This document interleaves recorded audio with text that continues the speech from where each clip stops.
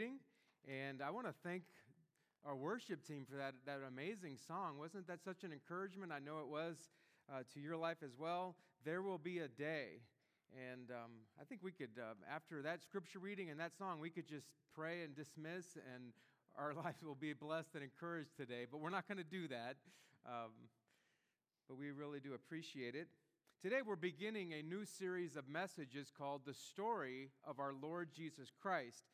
And we're going to, from His miraculous birth, to His healings, to His radical teachings, to His horrible crucifixion, and His supernatural resurrection.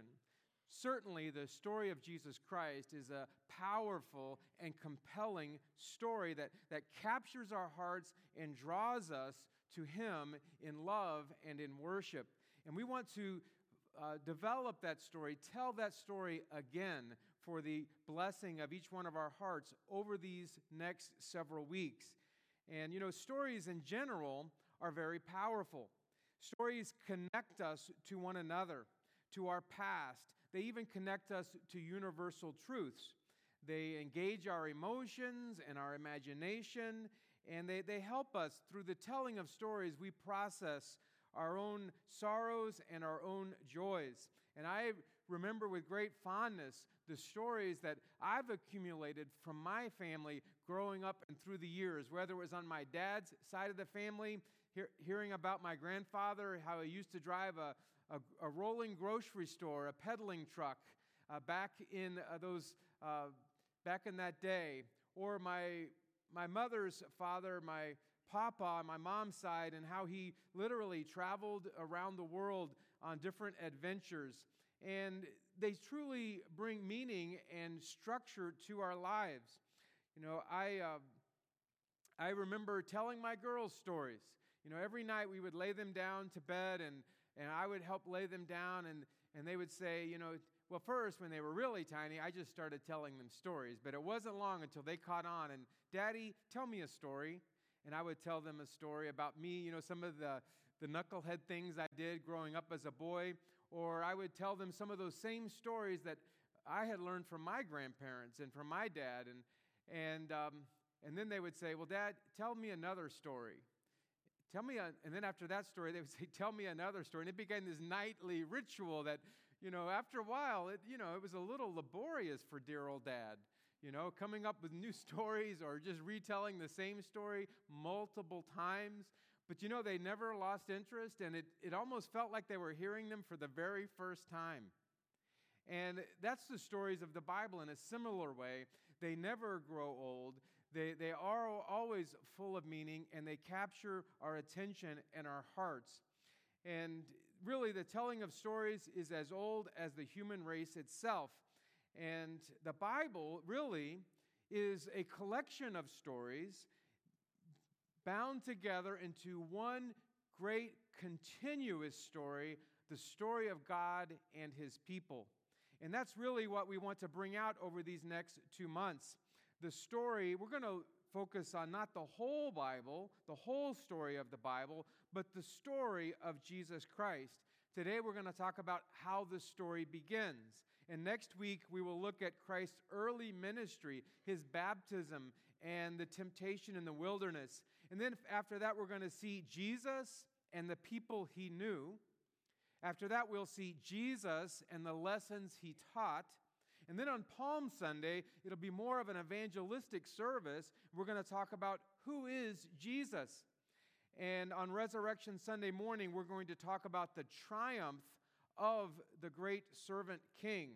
And even the Sunday following Easter, we're going to see that the story continues on.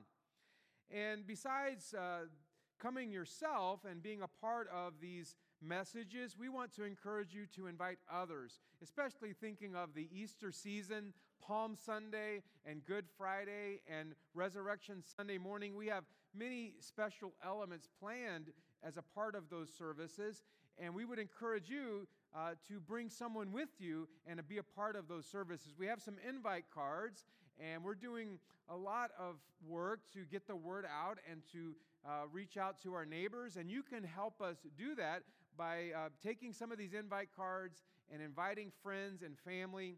On the back are these 3 special times of gathering, Palm Sunday, Good Friday, and the Easter services as well. And on Easter Sunday morning, we've planned a very special reception, just a time to celebrate our risen Lord during our regular Bible class hour after this service, but before the second service. On that day, Easter Sunday morning, we're going to gather out in the Family Center and just enjoy one another's company, introduce our guests to one another, and just enjoy fellowship as we celebrate our risen Lord. So I hope that you can be a part of all of this and invite someone else to come be a part as well.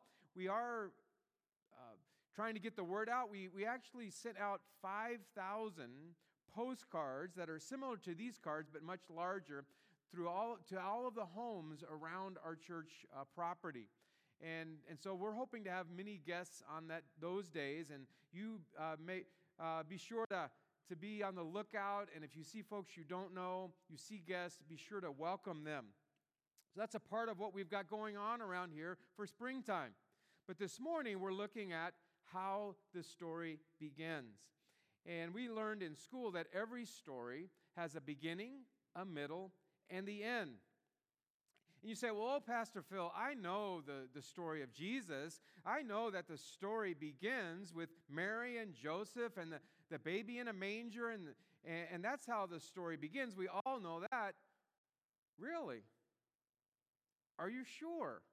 Is that really how it begins? Oh, yes, there's shepherds and there's angels and all of that. Well, let's look together and see if that's how it really begins. And to do that, we're going to turn in our Bible to the Gospel of John, chapter 1.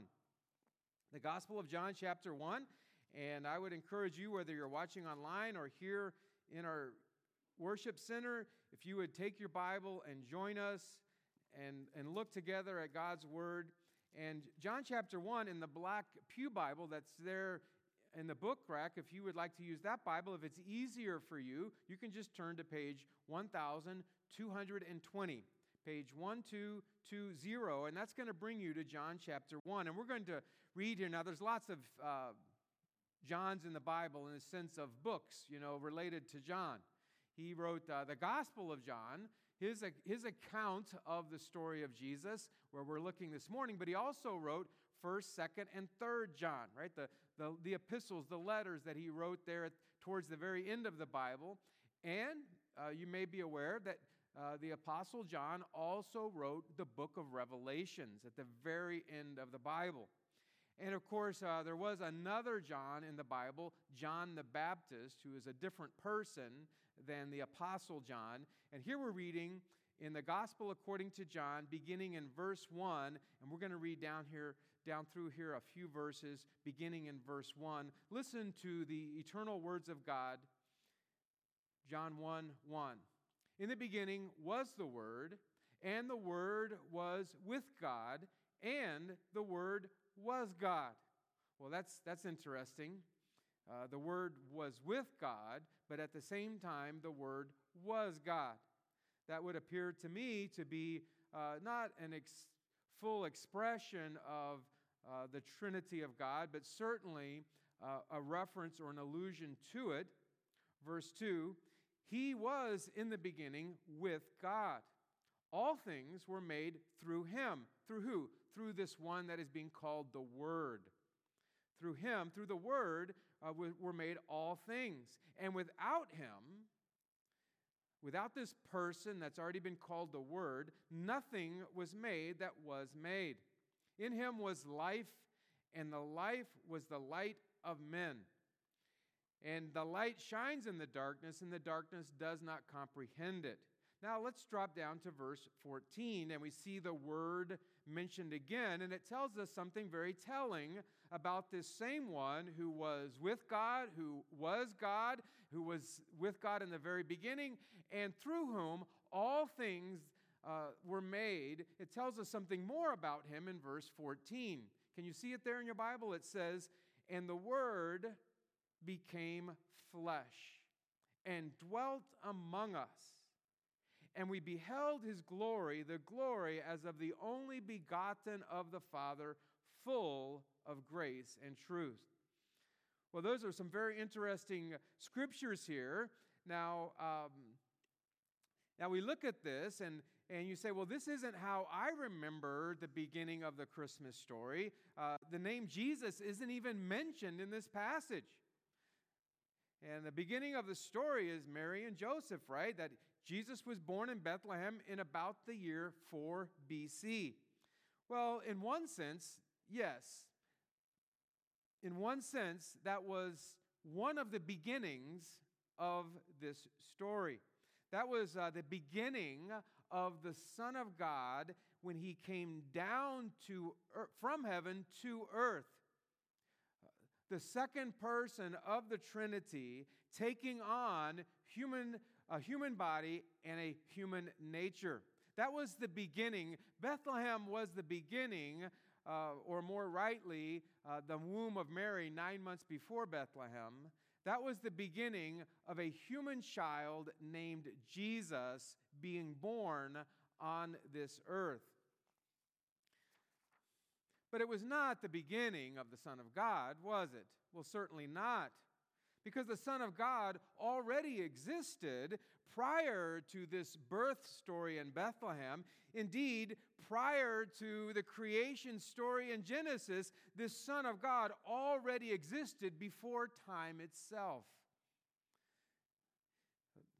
In studying the Christology, the theology of Jesus Christ, the Son of God, we would call this the pre-existence of Christ, which means that before he became a man and walked on the earth, he already was in existence as the second person of the triune Godhead, the pre-existence of Christ.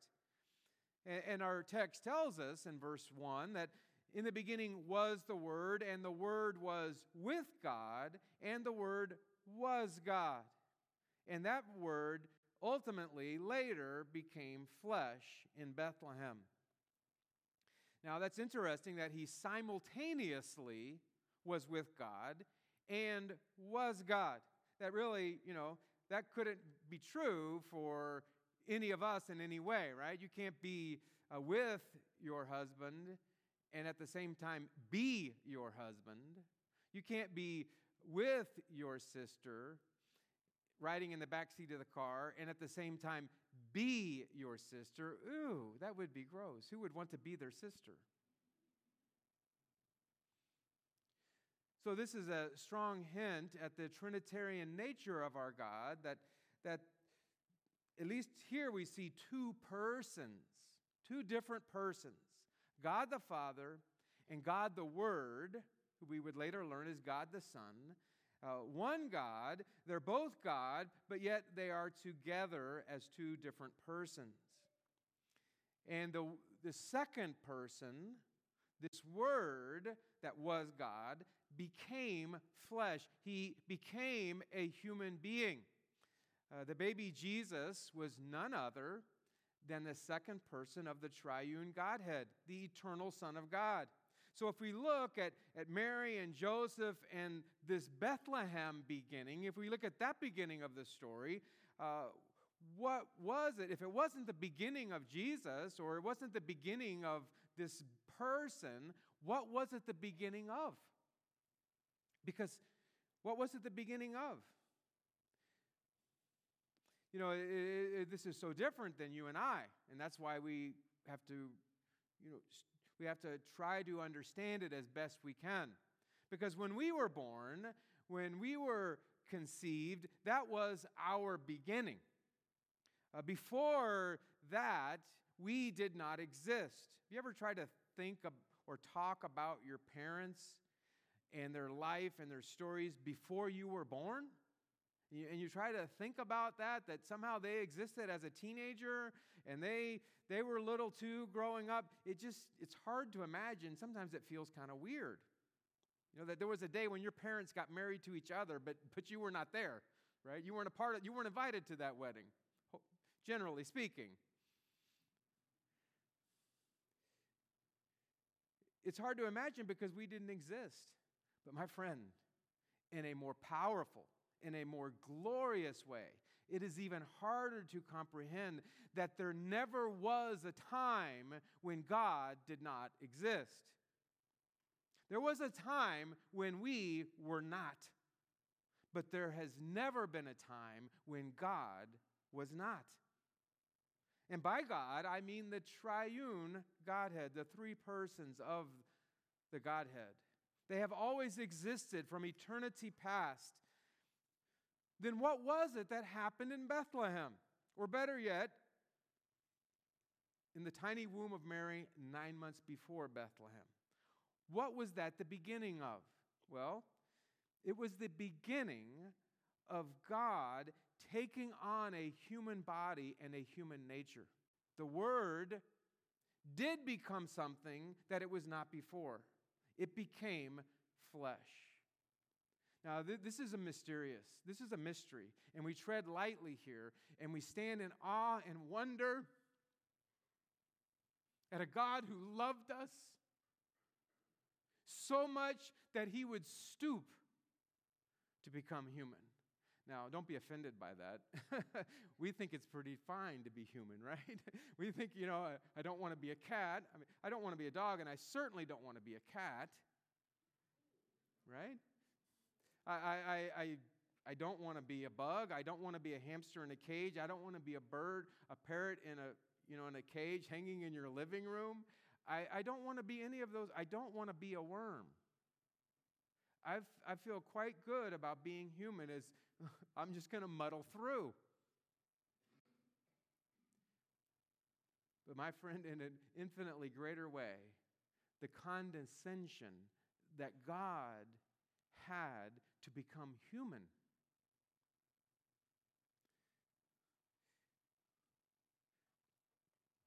He became something that he was not. And now, you think about that.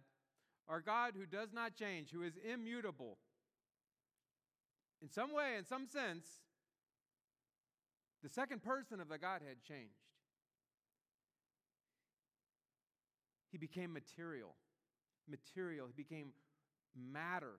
He took on flesh. Before that, he had been spirit, like the Father is spirit, like the Holy Spirit is spirit. And then he became flesh. That's why 1 Timothy 3 says, "Indeed, this is a great mystery. He was manifested in the flesh." God became human. The result is a baby growing in a young mother's womb and later lying in a feeding trough. And this baby simultaneously is the Lord God of the universe. Because he did not cease to be God in order to become human. That's something that we want to make sure was clear in our understanding. This is miraculous. This is something that is singular and unique because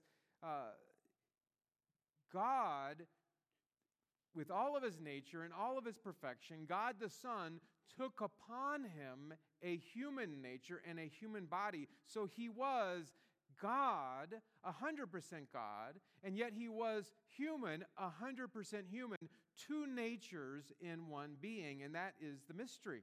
That's something that we cannot relate to. When we think of someone becoming something else, even if we think of a miracle, we still think, we think of Ariel in, what is the movie? The Littlest Mermaid, right? Do you remember that? You don't know that story. Ariel had this crisis where she had to make a choice to, she was the littlest mermaid, but she so much wanted to marry this prince, right? She cashed it all in. Girls don't do that. She had to cease being a mermaid in order to become human. Not with God. The Son of God continued to be fully God while adding to that a human body and a human nature. One person, two natures. And really what he added also was he added the name Jesus.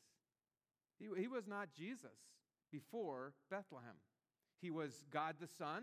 He was the Son of God. He was the second person of the Trinity, and a host of other titles that we see in the Old Testament. And we're going to look at a few of those if we don't run out of time. But he was not known as Jesus. The angel told Mary, "You shall call his name Jesus," which, is, not only was Mary pregnant, but that title is full also of meaning. Yeshua, Jehovah saves, Savior. His name, his very name describes his mission and purpose in coming into this world to be our Savior. And he became known as Jesus, the God-man. Theologians, and again, we cannot fully explain or fully comprehend what I am trying to explain, and we're trying to comprehend. And theologians have sought to help us avoid the errors of going too far one way or the other. So they've made statements like, he was just as much man, he's 100% man and 100% God. Just as much man as if he were not God at all.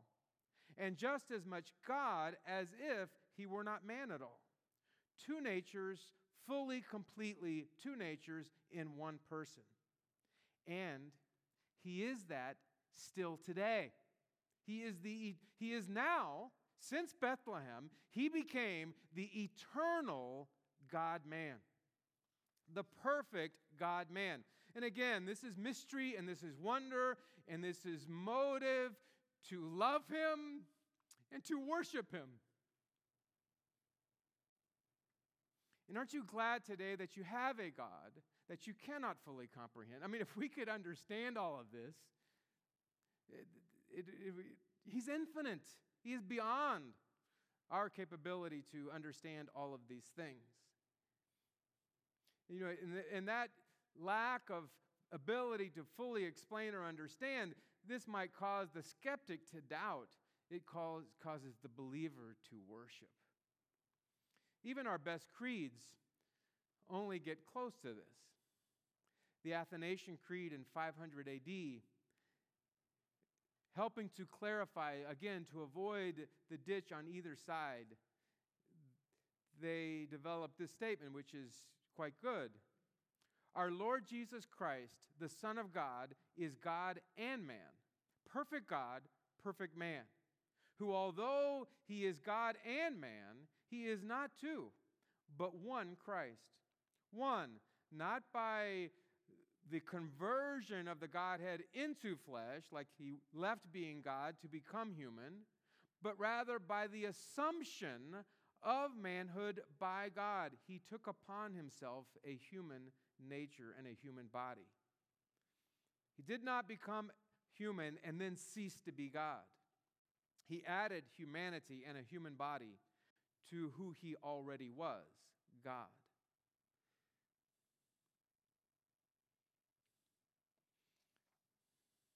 And this is the part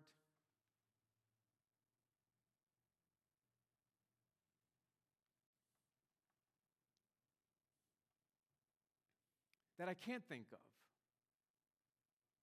without worshiping. And apparently, I worship with tears. I'm sorry for that.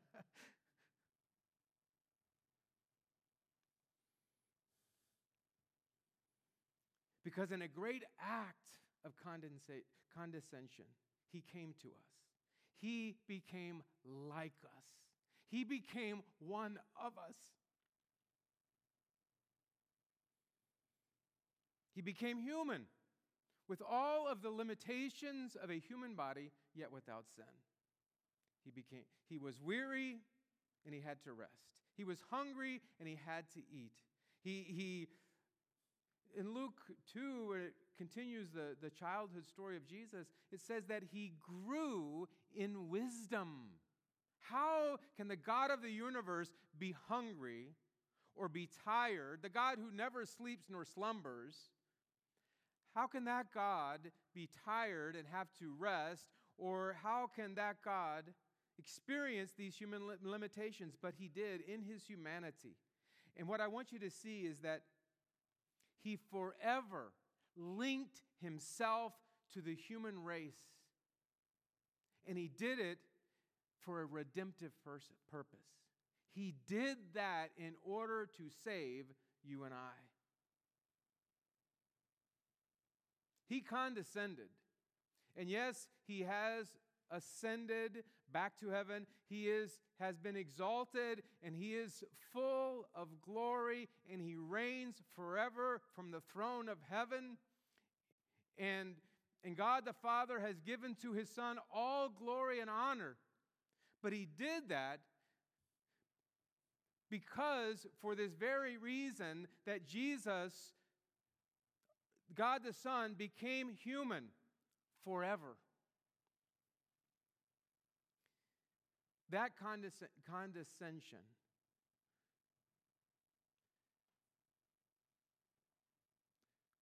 he linked himself to us forever in order to be able to be the perfect sacrifice and to save us. That's why Paul writes in 2 Corinthians, though he was rich, yet for your sake he became poor, so that you, through his poverty, might become rich. And it's not talking about material riches. To Jesus, it was a huge step down to become human. But for your sake, he did that so that you might take a huge step up. And he said, this is the grace of our Lord Jesus Christ. The Word became flesh. That was what began in Bethlehem, or more accurately, in Mary's womb, 9 months before Bethlehem. He shall be called Jesus. But there's more. Are you familiar with the concept of a prequel? You know what a prequel is, right? It's the story before the story, right? Well, the story of Jesus has a prequel, right? There's a story before Bethlehem. There's a beginning before the beginning. And that's the backstory. And we see that very clearly in verse 1 of our text when it says, in the beginning was the Word. In the beginning. Now let me think here. I seem to recall there's something about that phrase. I've heard it before. In the beginning. Where have I heard that before? Oh yes. Genesis chapter 1 and verse 1. In the beginning, God created the heavens and the earth. And now here we see that in that beginning, the Word was there. God the Son was there at that beginning. And it says in verse 3, what was he doing there? You know, it wasn't like Jesus, the Son of God was just kind of sitting around waiting his turn. You know, he was like on the on-deck circle or in the, waiting for, the whole gospel story to start up. It wasn't like that. He was at the very beginning of the story. I mean, the whole story, right? Back there in Genesis 1, he was there, and verse 3 tells us that he was actively engaged and involved in that beginning. It says that all things were made through him, through the Word, and without him nothing was made that was made. Now, here is a wondrous mystery, because in verse 3, the Word creates everything. He creates the world of matter and atoms and molecules and human flesh in verse 3. And then in verse 14, he actually becomes that flesh. The one who spoke the world into existence was, of course, God, but it was God the Son. Did you realize that? That's why Colossians tells us, Colossians 1:16 tells us, for by him, referring to Jesus Christ, by him all things that were created in heaven and on earth were created by him. All things were created through him, it says, and for him. And he is before all things, right? So he's at that beginning of Genesis 1:1, but he's actually before that beginning. So he was there in order to create that beginning. And through him, Hebrews says that in these last days, he has spoken to us by his Son, whom he, God the Father, appointed heir of all things, and through whom, through Jesus Christ, God made the universe, it says. So God the Father, or God, the Godhead, made all things and made the universe through the Son. The Son of God, the second person of the Trinity, was the agent that was actively speaking, and worlds were coming into existence. And so we see Christ active way back in the early pages, like the first page of the Old Testament. So this is what we would call the pre-Bethlehemic role of the Son of God, the pre-incarnate role of the Son of God. And so we see this. This is like the prequel. And we continue, if you look through the Old Testament, you continue to see God, the Son, all throughout the Old Testament. Wherever, literally, essentially, everywhere you see God appearing in human form or perhaps even in visible form many times, that scholars would agree generally that that is the second person of the Trinity, of the Godhead. That is God the Son. He is the one who visibly appears, who is visibly seen.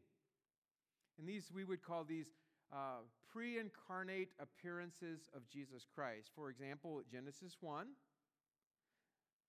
Genesis 16, when Hagar was cast out and she was there with Ishmael and she was dying, they were actively in the process of starving and dying, and God appeared to her. And she said in Genesis 16:13, "You are the God who sees me. I have seen the one who sees me." And there he is appearing to a woman who had been outcast, who was looked down upon as not legitimately married to Abraham. And he is with us.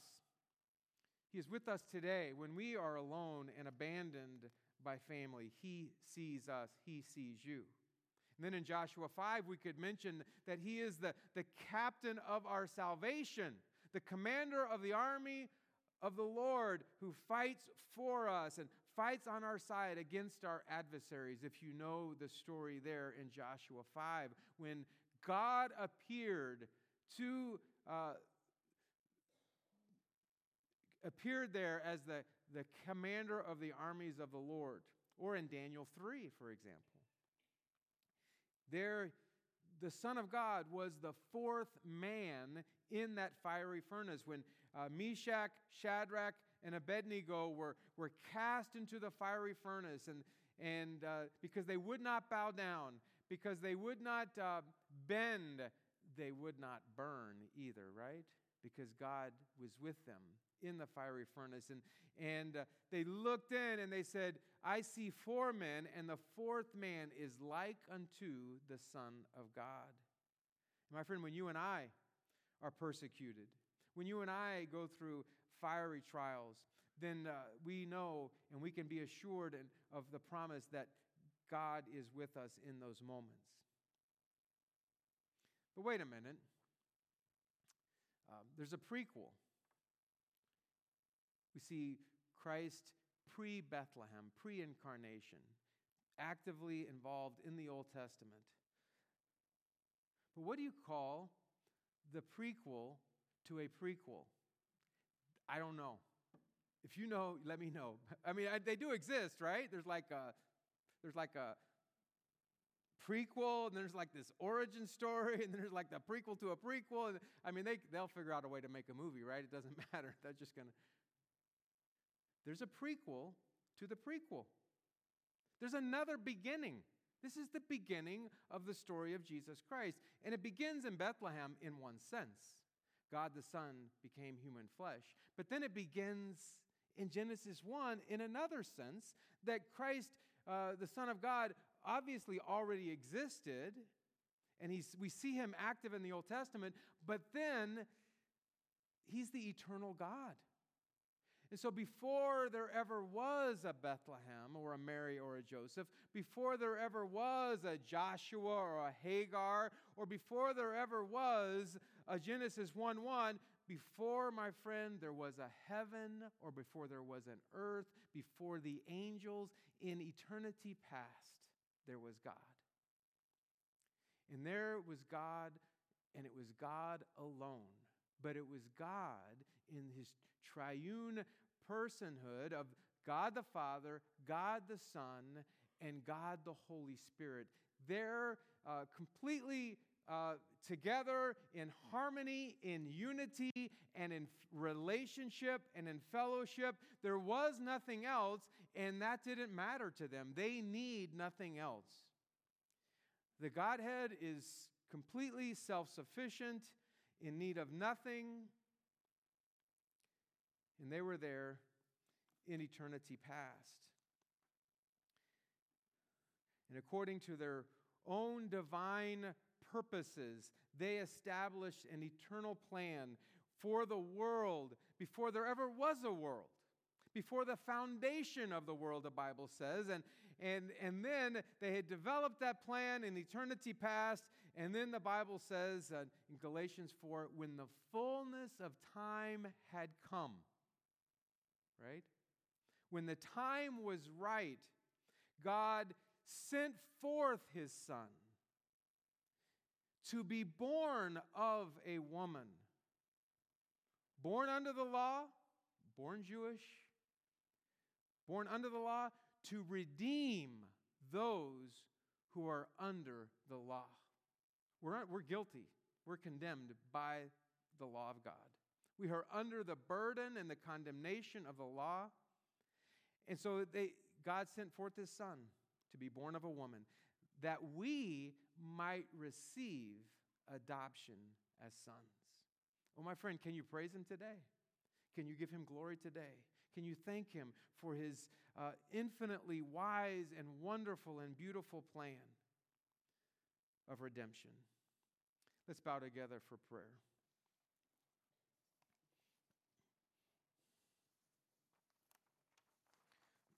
Just with our heads bowed.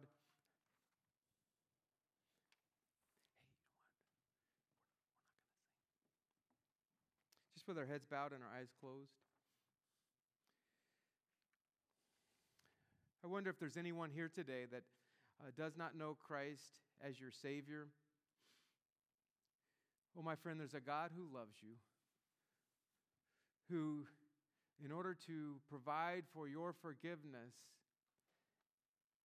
and to provide for you the gift of eternal life, he gave himself. He came himself into this world as Jesus Christ, and he gave himself in sacrifice so that you can be forgiven. He paid the penalty for your sins on the cross. And he rose again, and he is alive today, and he is the Savior. And he loves you, and he comes to you, and he says, it doesn't matter who you are, it doesn't matter what you've done, it doesn't matter what you think about yourself or anything. I am God, and I love you, and I want to forgive you, and I want to make you my child. I want to adopt you into my family and give you the gift of eternal life. Oh, my friend, it is the most important decision you could ever make in your life. And perhaps you've heard the salvation story a multitude of times, but have you personally, in your heart of hearts, opened up your heart in faith and asked him to come into your life and meant it with all of your heart? Just be my Savior, dear God. Be my Savior, my King, my Forgiver, and my God. Have you ever done that? Would you do that right now? And perhaps there's others, and this is relatively new to you. Oh, my friend, it begins by believing in Jesus Christ, that he is God, and that he walked on this earth, and that he died for your sins, and that he rose again, and that he will forgive you, and he will make you his child if you ask him to.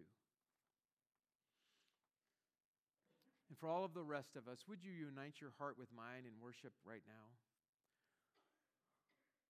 Our Father God, our dear Holy Spirit, our Lord Jesus Christ, we worship you today in all of your mystery and your wonder and your glory.